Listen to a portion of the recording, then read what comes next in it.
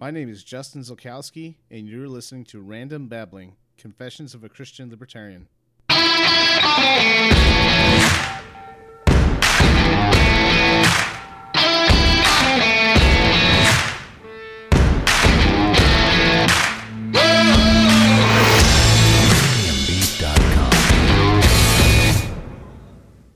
You know, there are few things I'm passionate about. I'm married, so my wife is definitely one of them. Rock and roll, the best music ever. Sports, mixed martial arts in particular. I just watched the Tito Ortiz fight tonight. But religion and politics have always been up toward the top. So as I continue to introduce myself, this episode I will focus on how I became to believe in Reformed theology. I grew up in a Christian home. My dad became a Christian when I was about 3 years old, which is an incredible story about God's grace, but that's his story to tell. I started going to church at such an early age, I don't even remember a time without church. I went to church every Sunday. I attended a Christian elementary school, which was at my church, and I would sometimes be on church on Saturdays for various reasons. I would be at my church about 6 to 7 times a week during this time, and I thought that was normal. During my early church years, I encountered legalism and thought there was very little room for individuality. So I came across much resistance when I started going to a public middle school. For a while, I had really long hair, and then I cut it off and started bleaching it. Started wearing baggy jeans and pierced my ear, which went well, considering my dad was an elder. Please note the sarcasm. It was at this time I really started seeking my own identity. In high school, I was kind of in no man's land because the kids that went to my church didn't think I was holy enough for them. And my non-Christian friends couldn't quite get me because, well, I went to church. So I developed a resentment for the church as an institution. I was become a little self-righteous because I thought I was getting judged by this group of kids when I was going on mission trips and volunteering. I thought I was better than them because I had the audacity to think I was walking the walk. I kept going to church because older men who knew the Bible showed me the importance of being involved because we're a family, not a collective, but a body. 1 Corinthians 12 is an excellent description of this. So, who would have thought a young individualist wanting to rebel would become a Calvinist? Well, how did I get to Calvinism? The first time I encountered John Calvin that I remember was my sophomore year of high school in my AP European class. AP European History. We were studying the Reformation. I was already a fan of Martin Luther's actions addressing the issues he had with the Catholic Church, but my teacher spoke a little bit about this Calvin guy and that he was known for his view on predestination. This was totally foreign to me because I was taught that we invite Jesus into our hearts based on our own free will. So I asked my dad one time if he believed in predestination, and he gave me a simple yes. That was the end of our conversation. There was no follow-up whatsoever. But as time went on, this concept just kept digging into me, and I wanted to understand it more. But at the same time, I wanted to rebel and be an individual, so I rejected it. I started to feel real resistance to my rejection when I was in college.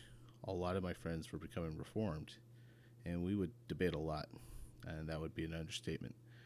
As time went on, I could feel that this fighting of acceptance of this theology inwardly, almost as if I were forced to see its truth yet still denying it. I remember when my hard heart towards this started to crack. I met a guy who was a missionary for a Calvary chapel, and he served in Russia. Over there, his theology became reformed, and his church pulled him off the mission field. Now, up to this point, I never thought that Calvinism was heresy. I just thought they were a black sheep of the family we called the church. But as we talked and he presented his argument, I started to see it like I've never seen it before, like a blindfold had been taken off of me. So he sent me some German sermons from John MacArthur about the 5 points of Calvinism, and I listened to all of them. My dad walked in on me listening to one, and he and I have had a few discussions about this before when I was older. And I told him I was starting to believe that it was prideful and arrogant for me to choose God instead of him choosing me. Maybe after 5 seconds of saying that, John MacArthur said something very similar. I just took it as a sign and accepted it.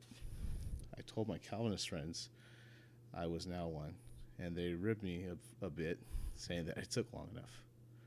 I finally come around. I simply stated that if we were true Calvinists, that we would realize that I would accept God's timing and not ours. I could still be very prideful and arrogant.